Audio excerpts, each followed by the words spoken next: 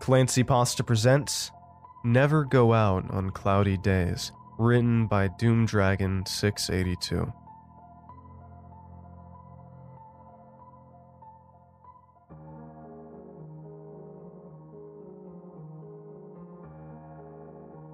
In my hometown, there's one rule everyone follows. Never go out when it looks like it's going to rain. It sounds like common sense to not go out in the rain, but for some reason, it's treated like a law in my town. It's even taught in schools. There's signs all over town. The local news will even tell you to not go outside. And not only that, you can't even look outside if it's really bad. I tried to open the curtains once, just to see what it looked like, when my father yanked me away and threw them shut. It was one of the only times he yelled at me. It was on one such cloudy day that me and my cousin Dylan, he was about 10 and I was 14, sat playing board games in my room. Our parents had gone out to some kind of party, and we were stuck alone with Monopoly and the like. We would have been playing on my game system, but an unfortunate accident involving my half-asleep father and a forgotten roller skate had rendered it broken.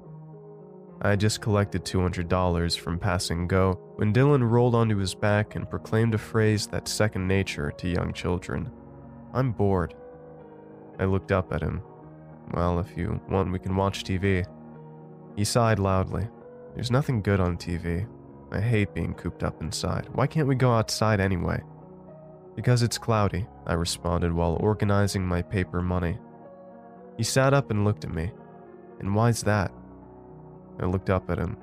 "What do you mean?" "I mean, why can't we go out because it's cloudy? It's not like rain is gonna kill you." I shrugged. "Let's ask our parents when they get back." He let out a long, exasperated sigh, and I internally sighed.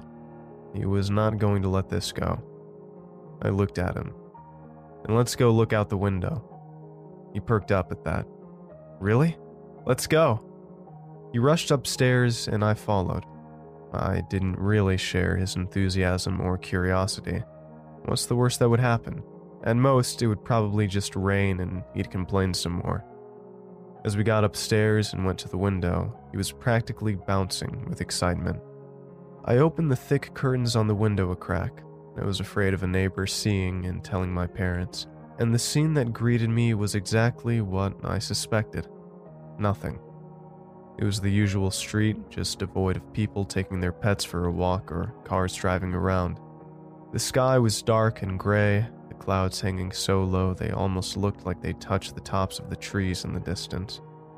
As I looked at it, I saw some patches that were slightly darker than the rest. I didn't think much of it. Must just be a weird weather phenomenon. Dylan looked for a while before he started to shift and looked at me. "Nothing's happening." I shrugged. "I told you, it probably won't even rain. It hardly does around here, even when it's as cloudy as it is now." He sighed and looked out again, then paused. "What's that?" I looked up and out the window to whatever he was pointing at. For a moment, I didn't know what he meant. Then I noticed it. It was some kind of cord dangling from the sky.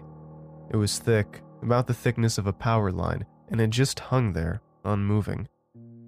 When I tried following it up with my eyes, I saw it just led into the clouds. Dylan started walking towards the door, and I stopped him. "What are you doing?" "I want to go see what it is." "It's a cord, that's all." "But where does it lead?" I didn't have an answer to that one. Maybe it was connected to a weather balloon, but if that's the case, wouldn't it be floating around? Before I could stop him, Dylan opened the door and ran out.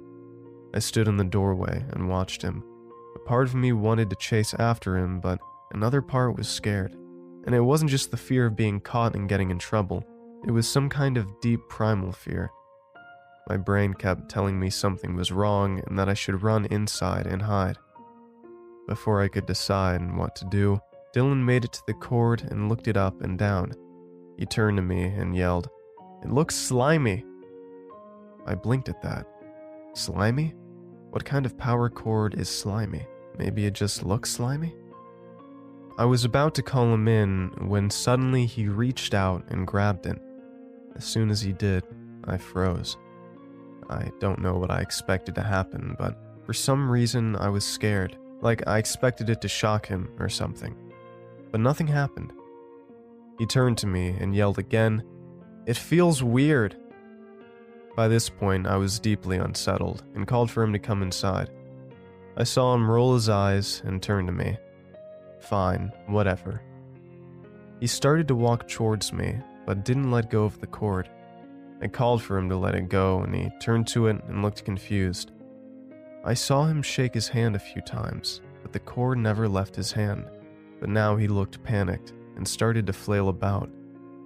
"It won't come off. It won't let go of my hand. It's stuck."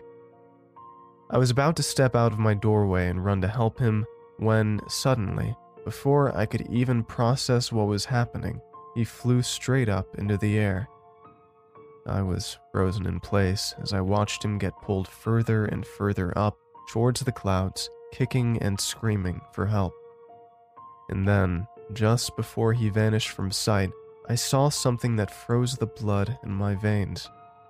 4 long, segmented legs slowly descended from the clouds and grabbed Dylan.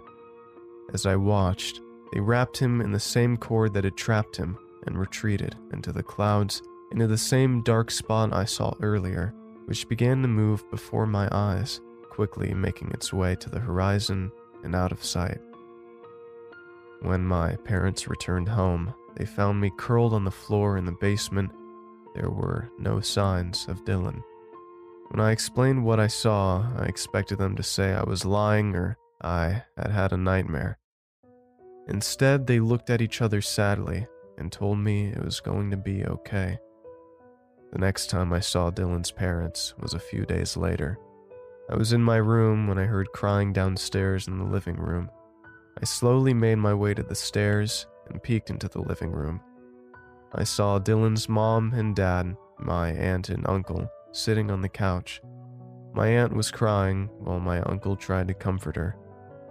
I quietly went back upstairs. I couldn't face them. It's been years since then. I've since moved out of my hometown and into a city. I live a pretty normal life and keep to myself, but I still haven't completely recovered from what I saw. I never go out when it's cloudy. I don't know if what I saw was confined to only my town or if there are more, but I also never fly on planes because I'm terrified of what I'll see if I'm on the other side of the clouds.